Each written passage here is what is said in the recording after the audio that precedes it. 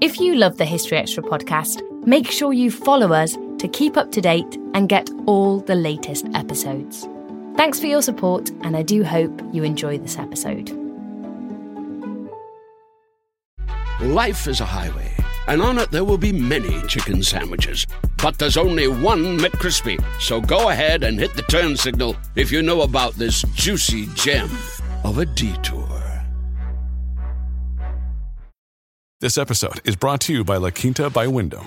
Your work can take you all over the place, like Texas. You've never been, but it's going to be great because you're staying at La Quinta by Wyndham. Their free Bright Side breakfast will give you energy for the day ahead. And after, you can unwind using their free high-speed Wi-Fi. Tonight, La Quinta. Tomorrow, you shine. Book your stay today at lq.com. The Hargan women seemed to have it all. We were blessed. My mom was amazing. But detectives would soon discover... inside the house, there were the bodies of two women. A story of betrayal you would struggle to believe if it wasn't true. I am just praying to God, this is a sick joke. From 48 Hours, this is Blood is Thicker, the Hargan Family Killings. Listen to Blood is Thicker, the Hargan Family Killings, wherever you get your podcasts. Hi, I'm Daniel, founder of Pretty Litter. Did you know cats tend to hide symptoms of sickness and pain? I learned this the hard way after losing my cat, Gingy. So I created Pretty Litter, a health monitoring litter that helps detect early signs of illness by changing colors, saving you money and potentially your cat's life. Pretty Litter is veterinarian developed, and it's the easiest way to keep tabs on your fur baby's health right at home. Go to prettylitter.com and use code SPOTIFY for 20% off your first order and a free cat toy. Terms and conditions apply. See site for details.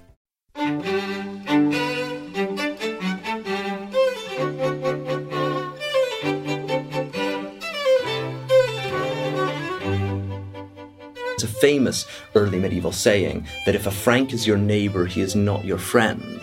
And this led one modern scholar to point out quite rightly that for most Europeans, at least of continental Europe in the early Middle Ages, the Franks were the real Vikings. That was Levi Roche on the Vikings' Global Adventures.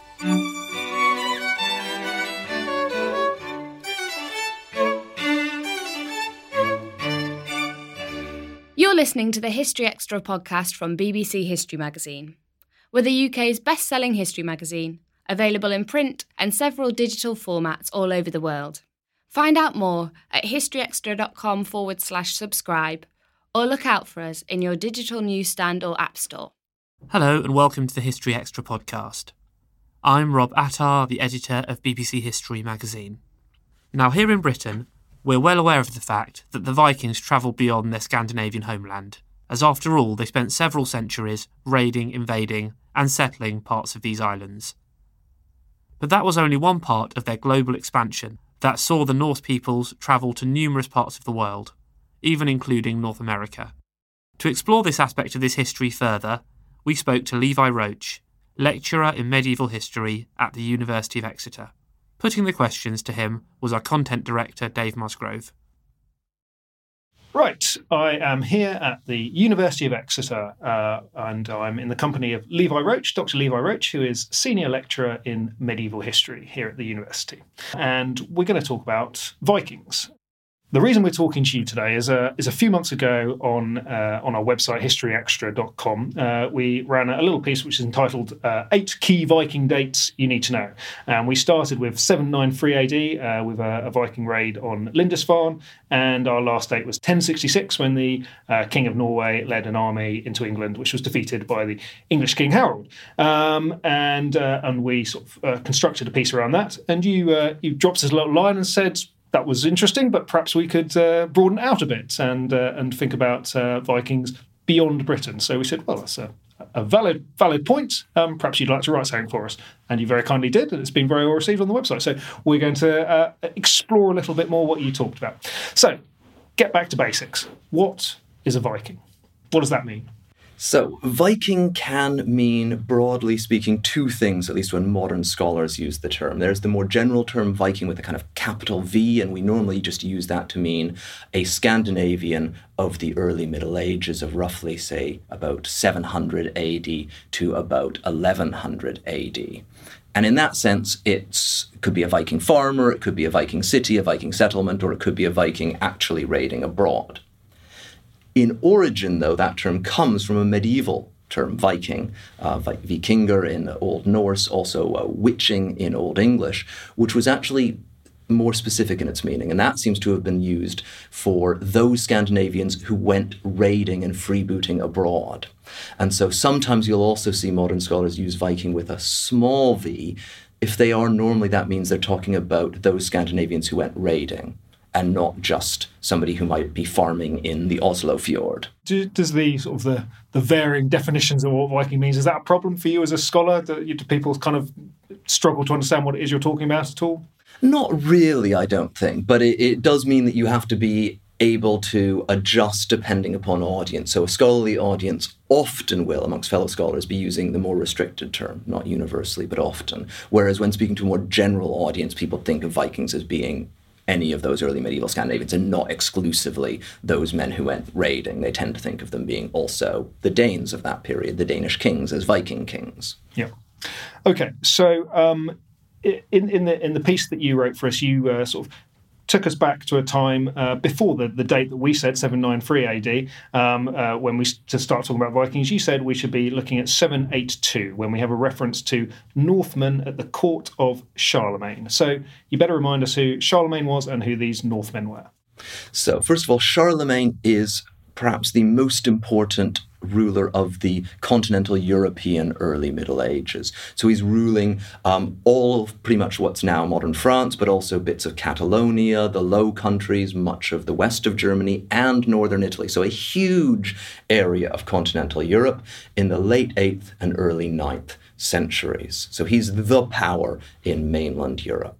And who were the Northmen who were at his court? So these are the first time we hear of Northmen. So, of course, one of the questions is, what do our sources mean by them? But the sense seems to be that these are individuals probably from what's now modern Denmark who've got in contact with Charlemagne's court. And the reason for this and the background to this is Charlemagne has very substantially expanded his territory. So originally, when he first becomes king, he doesn't rule northern Italy, for example. He doesn't rule much of Catalonia. But one of the other areas of expansion is he conquers Saxony. So he conquers this area, which is bits of the modern Low Countries, but also bits of the northwest of modern Germany. That brings him to the border with the Danes, cheek by jowl with a people with whom he's had relatively little contact and apparently no diplomatic contact directly to date. So it's in this context that we need to then understand, suddenly the Danes are aware there's a new superpower, as it were, on their borders. This is like sort of, Donald Trump's US has rocked up on your border, and you immediately, therefore, want to send out feelers. And that's what this seems to be, is it's an embassy to the court to figure out what's going on and probably to deal with some of the difficulties surrounding this whole conquest of Saxony, because the Saxons at times have been looking for aid and support across the border from the Danes to their north. So what do we know about the Danes and other Northmen prior to 782? Do we have much by the way of documentary references to them at all? So by way of documentary references, precious little. So we can construct, based on some other sources from the late 8th century, a sense that there are trading links and people are aware of them before this date, but our best evidence really is archaeology. And that shows that there is regular trading contact and significantly intensifying starting in the early 8th century. So from about 700 onwards, we are getting intensifying contact. And that's another important backdrop to this as well. It's not just that Charlemagne's just conquered this. They have been trading with people, particularly in southern Denmark. We have very good excavations at Ribe in the southwest, which is a very important point of contact. And do we get a sense at all that their society, their way of life, from the archaeological evidence, was markedly different from people to the south, or does it seem to be following the same sort of patterns? So in material culture, their life would not be strikingly different. Certainly the kinds of weapons they're using are not that different. The kinds of houses they're living in are somewhat different, but not dramatically so. What we can say is that the political structures and social hierarchy seems to be somewhat flatter. So it's a somewhat less hierarchical society than Charlemagne's. And that's not surprising in the sense of that being a very powerful kingdom with a very well-established aristocracy and otherwise. Our sense is that there are more wealthy people in Scandinavia, people one could call aristocrats, but not wealthy on the kind of scale that, say, Charlemagne and his mates are. And do we know what Charlemagne's response to these Northmen was? How did he deal with them? So in that specific annal entry, we actually have precious little detail other than that they're showing up. And one of the things that these accounts we have, and they're effectively the official version of events from a Frankish perspective, from Charlemagne's perspective, is they like to mention these embassies, partly because they're politically important, but also, of course, shows how important someone like Charlemagne is. He holds court and people come in. He famously gets given an elephant. He's in contact with people in the Middle East, in North Africa. So this is sort of part of a broader set of contacts that he keeps and maintains. But behind the scenes, we can suspect that one of the big points of discussion is what's going on in Saxony, because Charlemagne starts conquering Saxony in the 770s, but this is sort of like his Vietnam, if you will. It takes him about 30 years. It takes much longer than anticipated, many revolts, many problems. And one of the things that happens is that the Saxon leader, so for example, the Saxon leader Widukind, we know, goes to Denmark in 777. So they are sometimes retreating to there, seeking support and assistance across the border. So one suspects that that's one of the hot topics for debate here, is that, Charlemagne will have been wanting them to stop aiding his opponents. And they may well have wanted something in exchange, perhaps trading rights, other things like that. So, is Charlemagne's activities, are they important in the development of the way the Vikings start to operate? In the sense, is the pressure that he's putting on Saxony and the consequent pressure to the north, does that mean that the Vikings, the peoples of that area, start acting in a different way? Almost certainly. So it's hard to know exactly what triggers things in Scandinavia because we don't have local sources there. But it is striking that we have these trading contacts for a long time, and then suddenly in the 780s, 790s, we start hearing about raiding. And we have evidence of that, certainly by the early 9th century. We have that happening in Ireland as well. So it's almost certainly not the only cause, but it is one of the causes, is Frankish pressure, Frankish threat potentially, but also with that potentially also an awareness of Frankish wealth, of Frankish power. So I think it's, on the one hand, it's a threat that leads to some ways a counter-reaction, but on the other hand, there's also a very big pull factor of the more aware of how wealthy they are, the more temptation there is to turn to raiding. And you mentioned the Danes in this context, the people in what's now Denmark. What's happening with those in Norway and Sweden and the other Scandinavian countries as they are now? What do we know of that? So the short answer is we know, if anything, less, at least from a strictly historical standpoint, but again, archaeology can help us trace some of these things, and the sense is that these kinds of trading links are also intensifying in places like that. So in the case of Norway, looking west like Denmark, so both south to Denmark, to places like Ribe as well, but also to England, to Britain and the Isles. In Sweden, traditionally, the Swedish Vikings are seen to look more eastwards. Now, we use these terms, Sweden, Denmark, Norway. These are somewhat anachronistic. They're not set kingdoms at this point, and the people would have spoken a mutually intelligible language. But the groups in Sweden, we can see also settlements starting to form in the 8th and 9th centuries along the rivers of Eastern Europe and Russia, heading down towards the Middle East, which then becomes another very important trading route for the Vikings. I was going to get to the Eastern bit in just a second, but so what sense do you have in terms of the identity of these peoples? You mentioned that perhaps there is a sort of a common identity in the sense of language, a linguistic similarity. But yes, they weren't Norwegian, Swedish, and Danish. What were they? How did they see themselves? Can we call that at all? Well, that really is the $1 million question here. We don't know that well, but some indications would be that one of the things that would be important is linguistics. So the Scandinavian language tree is now distinct from the general Germanic one with which it's related. So there would have been a qualitative difference between the way they spoke and the way the Saxons spoke, or other peoples of what would eventually become Germany. So they would have spoken a set of dialects that were loosely mutually comprehensible, or loosely so. Scandinavian dialects would have been tougher for them to understand. So that almost certainly does lead to some communal identity, but how much is hard to know and hard to measure. Politically speaking, the earliest of our kingdoms to emerge is in Denmark. There are hints of there being some kings ruling much of what's now modern Denmark in the 9th century, but it's only really even there about 100 years later in the 10th that it becomes clear that it's a real firm entity. So how firm these are, there are probably lots of much more localized identities that are much more important in terms of identifying with your local communities, your villages, and probably quite a lot of quite small and localized kind of power structures on the kind of size of a kind of, UK or US county kind of thing, where people are looking to, and a kind of local big man chieftain there. So, do you sense that the Northmen who turned up at Charlemagne's court, would people have understood them? Would Charlemagne have understood the language they were speaking? So they would have been able to make themselves understood because there are these trading links. So there almost certainly would be plenty of people who were able to speak multiple languages in terms of these things. But it may well have been a little bit more unusual in that respect and a bit more out there than the people they're regularly dealing with. The other thing is, of course, people in a kind of pre-modern world are actually quite used to going between languages. So Charlemagne himself almost certainly speaks a Germanic tongue. He's a Frank, at least many of them speak a Germanic tongue, but also much of his kingdom is Romance or Proto-French, if you will, Proto-Italian speaking. And he must have been going between these languages quite regularly and having others.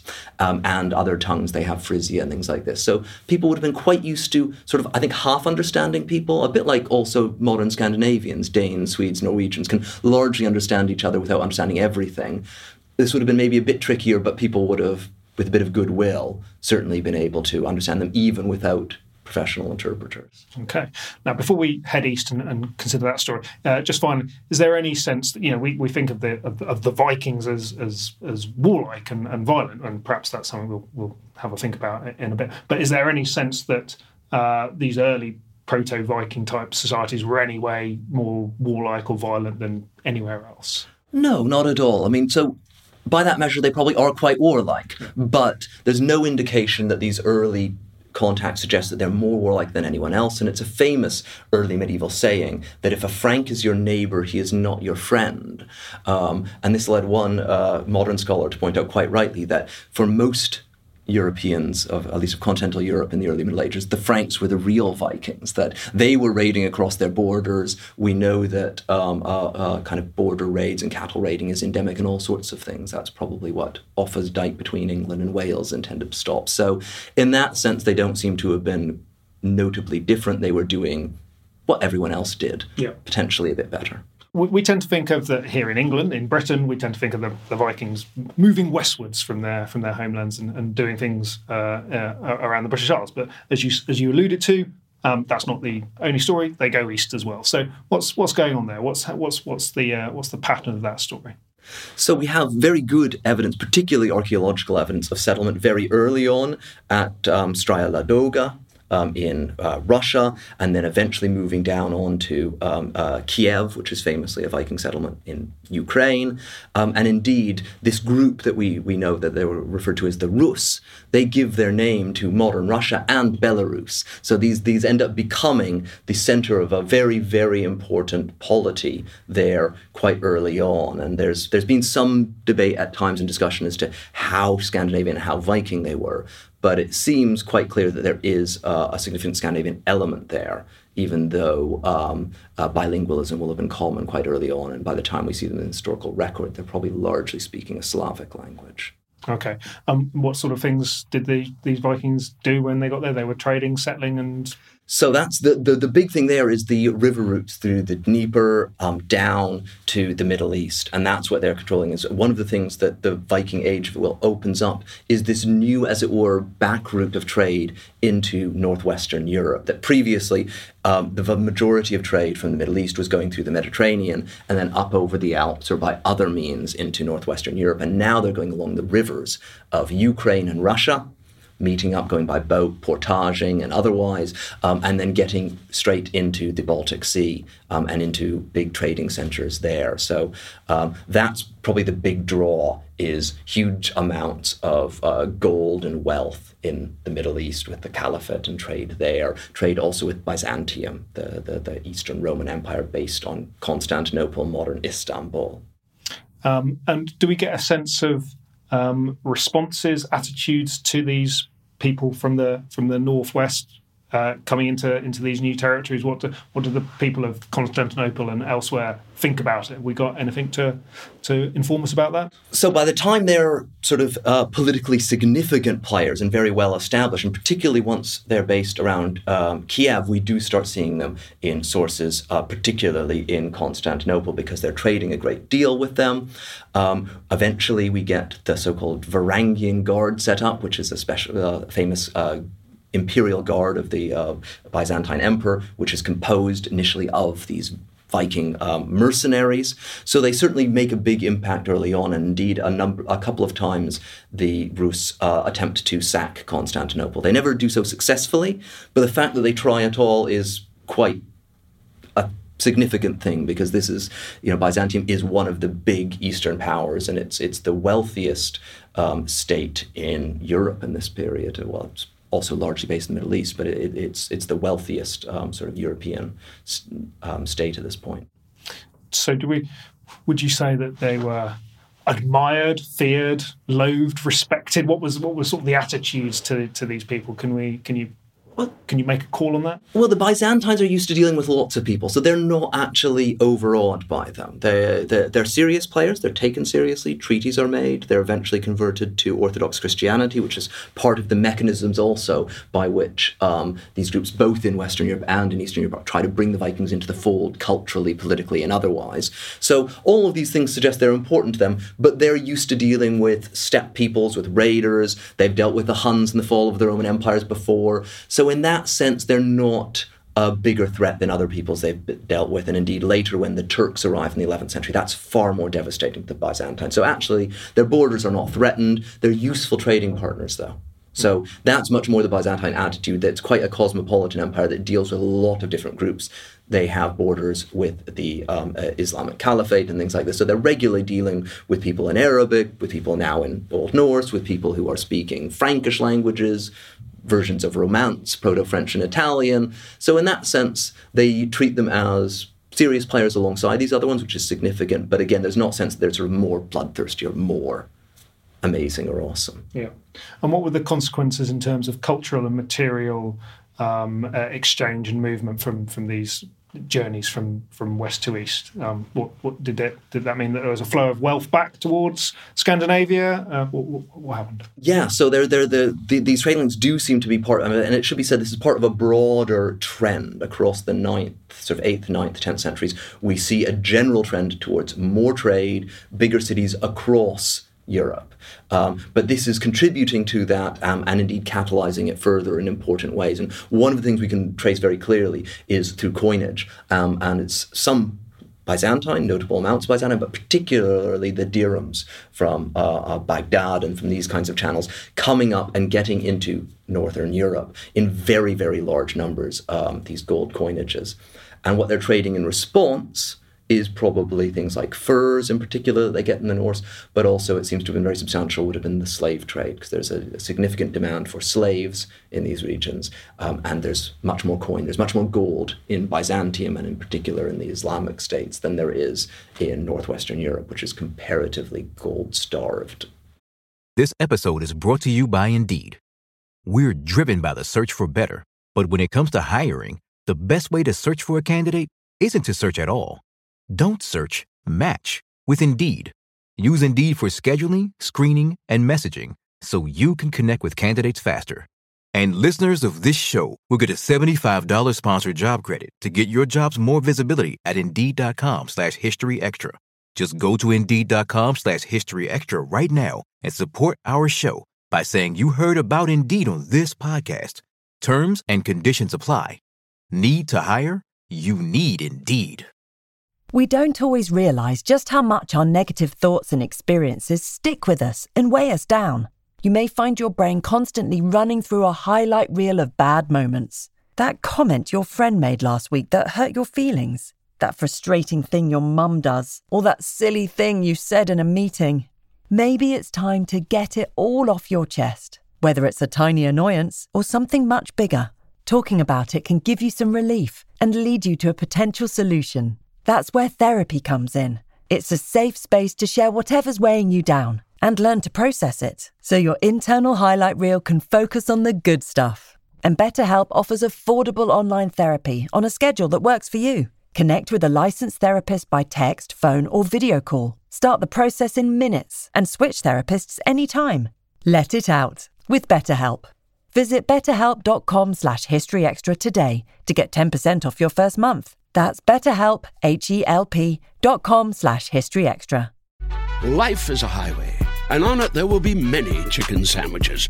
But there's only one McCrispy. So go ahead and hit the turn signal if you know about this juicy gem of a detour.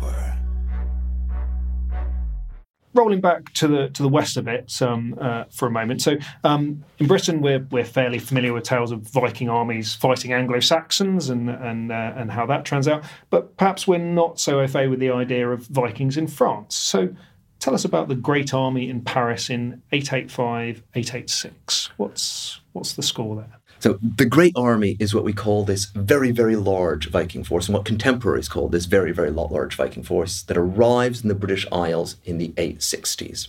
And it conquers much of the north and east of England, and is only there eventually halted by Alfred the Great in the southwest of England. Now, what's perhaps less well known in terms of our versions of these events, and certainly not on television in The Last Kingdom, is the fact that when they are defeated by Alfred, they don't just sort of evaporate. Some of them settle in this north and east of England, but some head on south to France. And this is something we quite often actually see, particularly in the 9th century with these Viking groups. They're going back and forth across the Channel because they've got good boats. That's one of the things they have in their favour. And if you get defeated in one place or you find it starting to get tricky, you just hop over across to the other one where they're not anticipating you. So they then appear in France in the early 880s and create a series of problems for the rulers there that we have recorded in a number of sources. And the most famous one is in 885, they do into 886, they eventually lay siege to Paris, which is the most important city already in France at this moment. And it's a very existential moment, really, for Paris. So the city holds out, but it is under siege for months and months and months. And later accounts do present this as almost miraculous that they survived. This may be sort of playing it up a bit, but this is sort of a bit like for them, I think, the moment that Britain, faces in the Battle of Britain or something like this. They're isolated there, the Vikings are around them, and the emperor who's meant to be supporting them is busy elsewhere in the realm, so he's not immediately able to help. And Otto, the Count of Paris, famously steps up and leads this successful defense. And eventually then, after months and months of resistance, then the emperor arrives in autumn of 886, and this has begun in late 885, and then the Vikings have just had too much and retreat. Where do they go?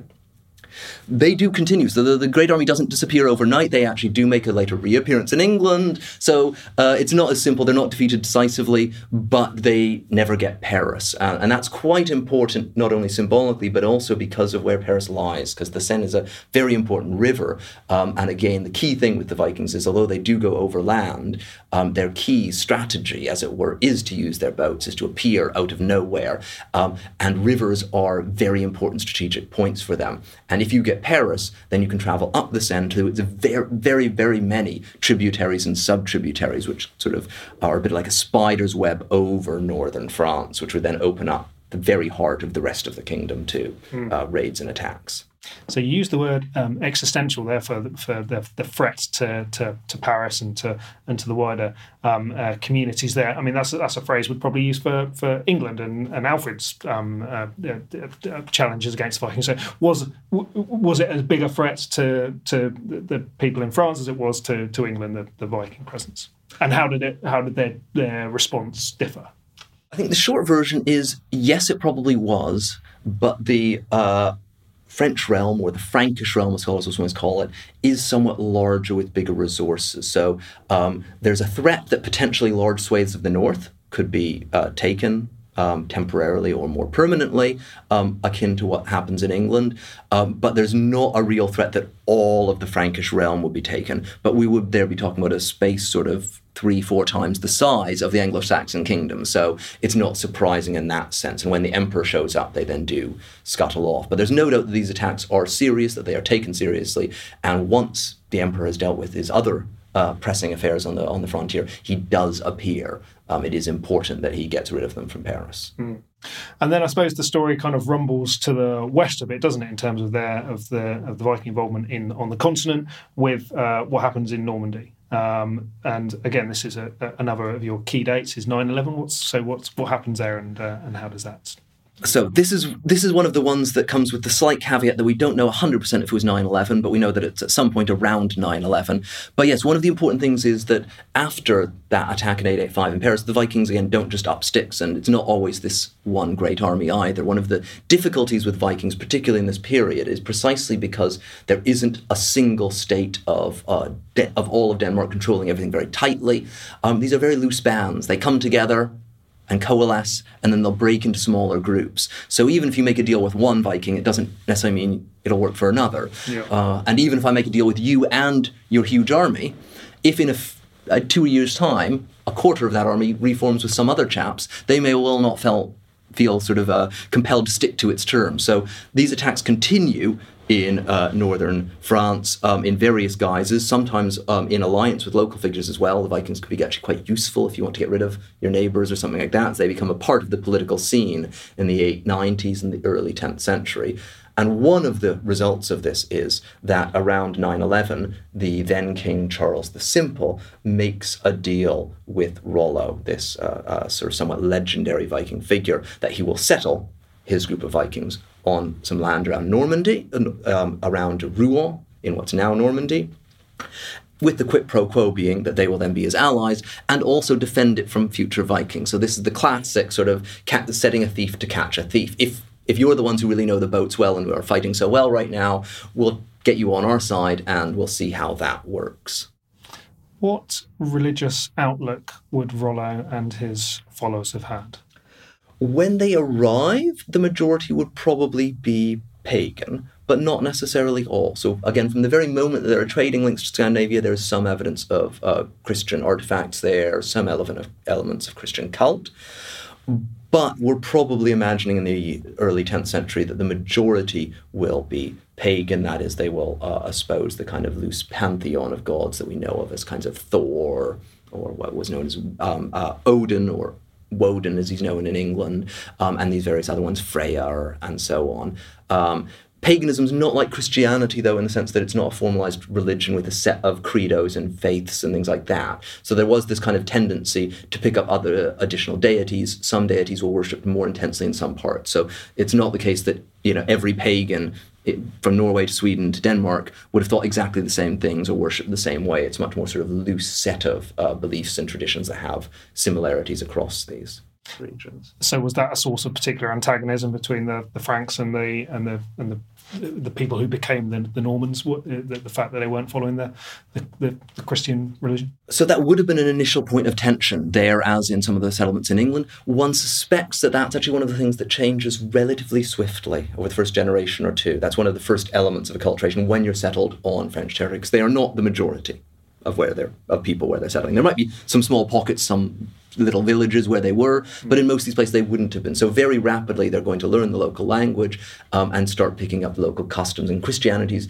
important, particularly from a political standpoint, for intermarrying and things like this. Not everyone's willing to marry their daughters or sons off to pagans. And that's often one of the carrots that's used in these kinds of diplomatic negotiations in terms of that. So there would have been these kinds of tensions, but they probably settled down relatively soon after settlement. Where they are perhaps more acute sometimes is when we see these raiders appearing. One of the things that makes the Vikings seem scarier, if you will, to go back to some of these ideas we have of them being more violent and more aggressive, it's probably less that they actually were than that they seemed scarier than other Christians doing these things, and that they were willing to do things that Christians wouldn't. They were happier to sack churches. They were happier to ignore a saint, to attack on a saint's feast day or on Christmas or things like this. So they're not playing by the standard rules, but the sense is that once they settle, they fairly quickly start doing so because it's actually in their own interest to integrate into the local socio-political scene. Okay, so it was politically expedient perhaps for the Vikings in Normandy to consider their religious outlook. And then they soon become part of the landscape. They become the Normans. Yes, absolutely. And so we have some evidence of Old Norse influence on some local place names. So they clearly are, farming. There are people there that are having some linguistic impact. But at the same time, it's not massive, and it's not of the scale that we see it in the most heavily settled parts of England. So it is quite clear that they're not this massive majority. They're not sort of completely taking over. That fairly quickly they're starting to speak a version of Proto-French as well, marrying in. And by the time they come over to conquer England in 1066, they're French speakers. In fact, the English sources just call them French. They don't really see them as being distinctively Viking, although the Normans are aware of this, and the idea and the myth remains of these kinds of origins. They're quite proud of it. But by 1066, that's long since. Another religious story that we can't skip over, just because of the name of the character involved, is Harold Bluetooth's conversion to Christianity in 965. Why is that significant? Well, that's significant because although we have sort of evidence of Christianity percolating into Danish society before this, it does often take a leader making a dramatic gesture like that for Christianity to really take over completely. And again, one of the reasons for this is that paganism doesn't try to be the only religion, but Christianity does in a kind of way that most Christian political systems, at least in the Middle Ages, are not very happy of religious pluralism. So it's an important step for the church if they're going to move from, say, having, a small minority of Danes being Christian to actually getting a majority. So that's a very big moment there. It's also quite significant for the development of political structures there. So Denmark seems to be centralizing and have significant kings earlier than elsewhere in Scandinavia. But Harold Bluetooth and his father Gorm seem to be the first real players in a sort of kingdom whose history we can chart sort of continuously. And the fact they should choose to convert is not insignificant here, because in a sense, in the same way that the Normans are going to want to become Christian, to intermarry, to play by the rules, this is Denmark choosing to play a bit more by the, as it were, continental European rules. Doubtless with at least some awareness that this is also going to assist with the other kinds of centralization he's after in terms of state structures, in terms of things like this. So he is, as it were, looking across his border to the south, to what's now the emerging German kingdom. He's aware of the fact that it's more powerful, wealthier, and one of the features of it, by no means the only one that's distinctive, is it's Christian. So this is something that he can then buy into, bring in, and do on his own terms, as it were. Okay, so it enables him to indulge in statecraft on a European level? Yeah, so one of the things that it's often seen in terms of the early church is that it tends to be a facilitator of more hierarchical state structures, that the church itself is hierarchical. You want a reliable king who will help you. So it's very much in their favor to push this. And there is the very strong tendency in the church as well to point out that rulers are appointed in themselves by God.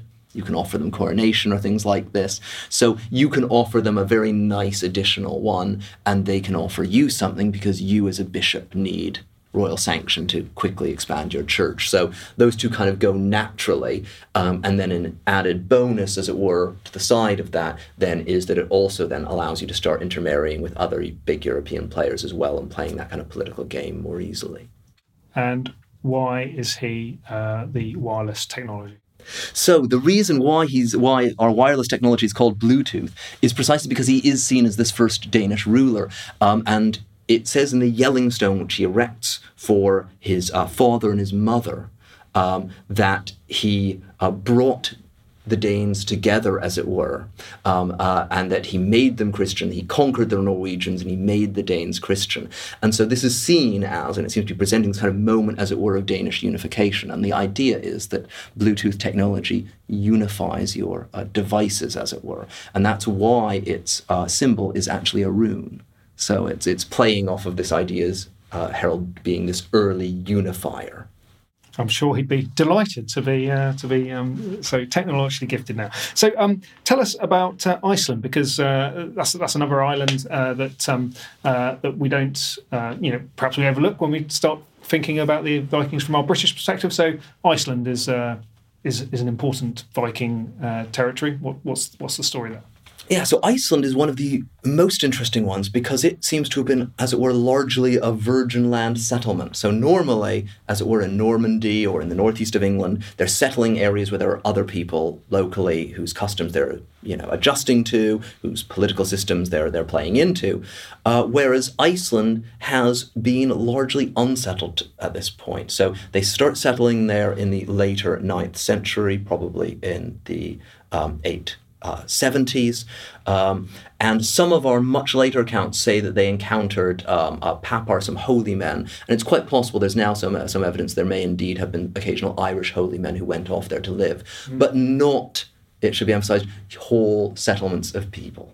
So that there isn't a society, there might be a few hermits, and that's about it. And so they come onto this island that has not been settled by humans, and they create, as it were, their own society there.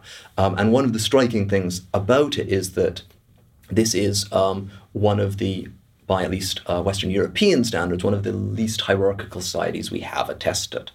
There is social hierarchy, there are some sort of local aristocrats, but there's no king. And this is really striking and very, very different. And what it's ruled by is this entity called the Althing, and that's actually still the name of the Icelandic parliament. They like to claim they have the oldest working parliament in Europe.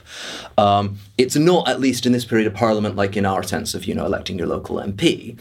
What it is it's constituted of the Gothar, that is the local big men, the local chieftains of the different regions, and they have the real say there individually. But any free man, and here's where we're not being slaves is important, but any free man's allowed to show up and to bring a complaint or something like that to be considered by them. So it is still, in this sense, quite interesting. It's sort of an oligarchy, if you will, but it's not that kind of hierarchy with a king, with those kinds of things. And it's very, very interesting in that sense, and perhaps gives us a hint as to what society would have, say, been like in Denmark before we start seeing it more in the historical record. When you were asking me earlier about what would have been like in the 8th, early 9th centuries, what would Norway have been like, an interesting model there is to suggest that Iceland wouldn't have been identical to that, but because they're settling there de novo, actually may retain some of the kind of, as it were, social and linguistic as well, archaisms. Now, we haven't mentioned Ireland at all, and obviously there was a Viking presence there. You mentioned that the year 1014 is an important date, that of the Battle of Clontarf. Why does that matter? Why is that a date we should take note of? So the Battle of Clontarf is perhaps the most famous Viking battle and event in Ireland. It is perhaps what Alfred the Great is and the burnt cakes are to, as it were, English identity, in terms of this is traditionally presented as the moment when the Irish face down the Vikings and, give them a good seeing to and kick them off and so on. In context, it's part of a series of rather more complex developments and tensions. So, as you say, the Vikings have been settling in the Northern Isles of Scotland and in Ireland. From very early date, we have evidence of raids and contacts from the early 9th century, so it's probably actually beginning the Viking Age at the same time as England and elsewhere. And various settlements of these then go on. These early settlements are called long forts, go on to then become towns in some of the most important settlements of Ireland, above all Dublin. And what then happens, to get us to 1014, if you will, is we have a situation where there is a High King of Ireland, a very powerful and influential individual known as Brian Boru, who's, again, perhaps the Irish Alfred the Great, if you will, is seen as this great, hugely important foundational figure. But it's important to note that Irish political structures are normally quite small and localized, much more like early Scandinavian ones would be as well. And Brian's actually originally from Munster to the southwest. He achieves this position by defeating lots of other Irish rulers, as well as various Viking groups. So he's taken the high kingship from the rulers of Leinster, and it's them who actually lead the charge against him in 1014, lead to this big battle. And what they do is they look for help from the Dublin Vikings, and they, through them, then also enlist some other Scandinavian groups. But so we do get this hugely important, very big battle, but it's more a case of Irish and Vikings on both sides, if you will, that then in later legend gets presented as the national Irish on one side, the Vikings on the other. What actually happens in the battle itself is it's a very interesting case of a quite decisive battle. It's long, it's hard fought. Brian apparently does prevail in the end, but he dies. So in a sense, everyone ends up losing. And what happens is the Viking side has lost, the men of Leinster have lost, but Brian's sons do not maintain this high kingship, this sort of over-kingship of Ireland. They're then restricted more to the southwest. Okay, so the last date that you gave us in your little rundown of important global Viking dates was the death in 1103 of the magnificently named Magnus Barelegs. Why does he matter? Well, I think he matters both for what he did, but also he matters sort of symbolically as a reminder that the Viking Age doesn't just sort of stop overnight, that we have this tendency, particularly in Britain, but also actually elsewhere in Europe, to sort of write the Vikings out after, say, 1066. You talk about Harold Hardrada coming over and contesting the English throne. That's very dramatic. And then you kindly get to say, well, then he's defeated, and the Vikings all sort of go on to becoming normal Europeans now. They're Christians already. Yep, End of. We can stop now, put our feet up. It's been a busy day. But of course, things don't work like that. People who have had these political contacts, these patterns of raiding and political threat, don't just change overnight. And so one of the important things to remember is, in fact, one of William the Conqueror's great fears when he's conquered England is Danish invasion. There's repeated threat that the Danish king might come over. That threat is real, and there's a real chance that the Danish king could defeat him and take the English realm. Previously, Canute had, as a Danish ruler, ruled England, as had his son. So this is very real. This is lived memory. And Magnus Barelegs, in a sense, picks up where these others have taken off. He's actually ruler of Norway. So he's king of Norway himself, prince and then king. But he shows a great interest in these traditional stomping grounds, particularly of the Isles and the Irish Sea. And so he sets off on 2 expeditions there. In 1098, he comes down through Orkney, and he takes Man and threatens various parts of northern Wales. Famously, he attacks in there and is seen off. So he's seriously threatening these kinds of areas. He then goes back, but he comes back a second time in 1003, and he takes Dublin, the traditional sort of, as it were, the biggest Viking city in Ireland, and then just dies on a raid thereafter, with, in fact, one of the descendants of Brian Boru, now as one of his allies. But he's, I think, a useful reminder that a king of Norway could come over and become a king in Dublin in 1106. And this is the kind of pattern we've been seeing. Dublin's been an important Viking city from the 9th, 10th centuries.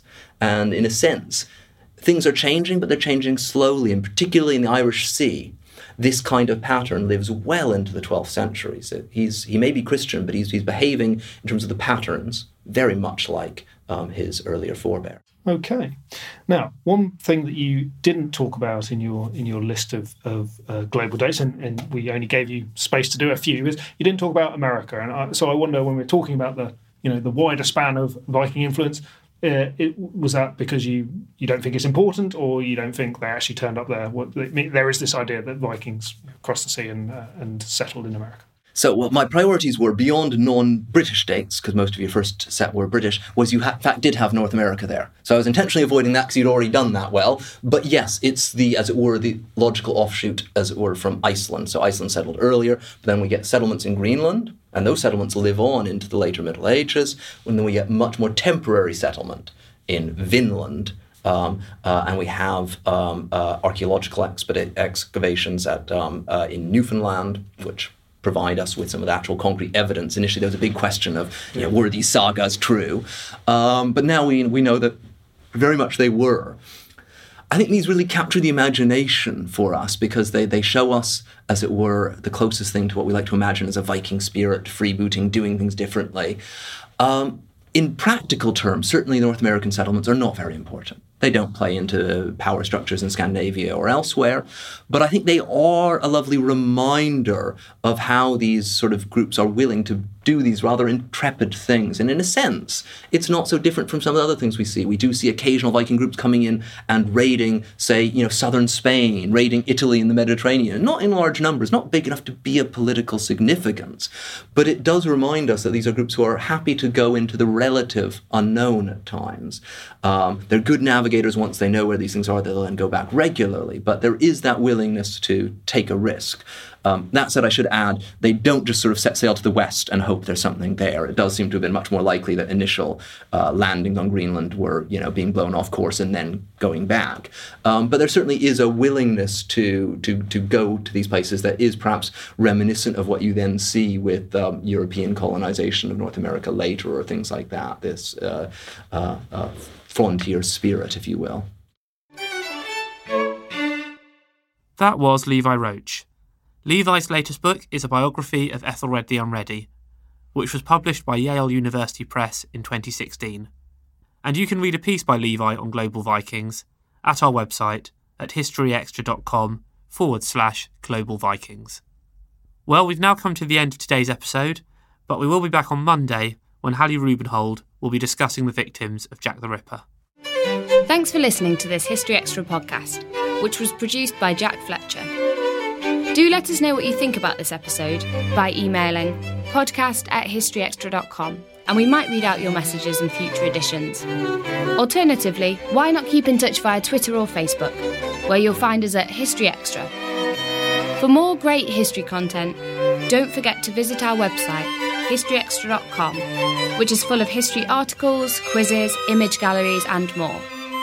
Plus, it's where you can download hundreds of previous episodes of this podcast.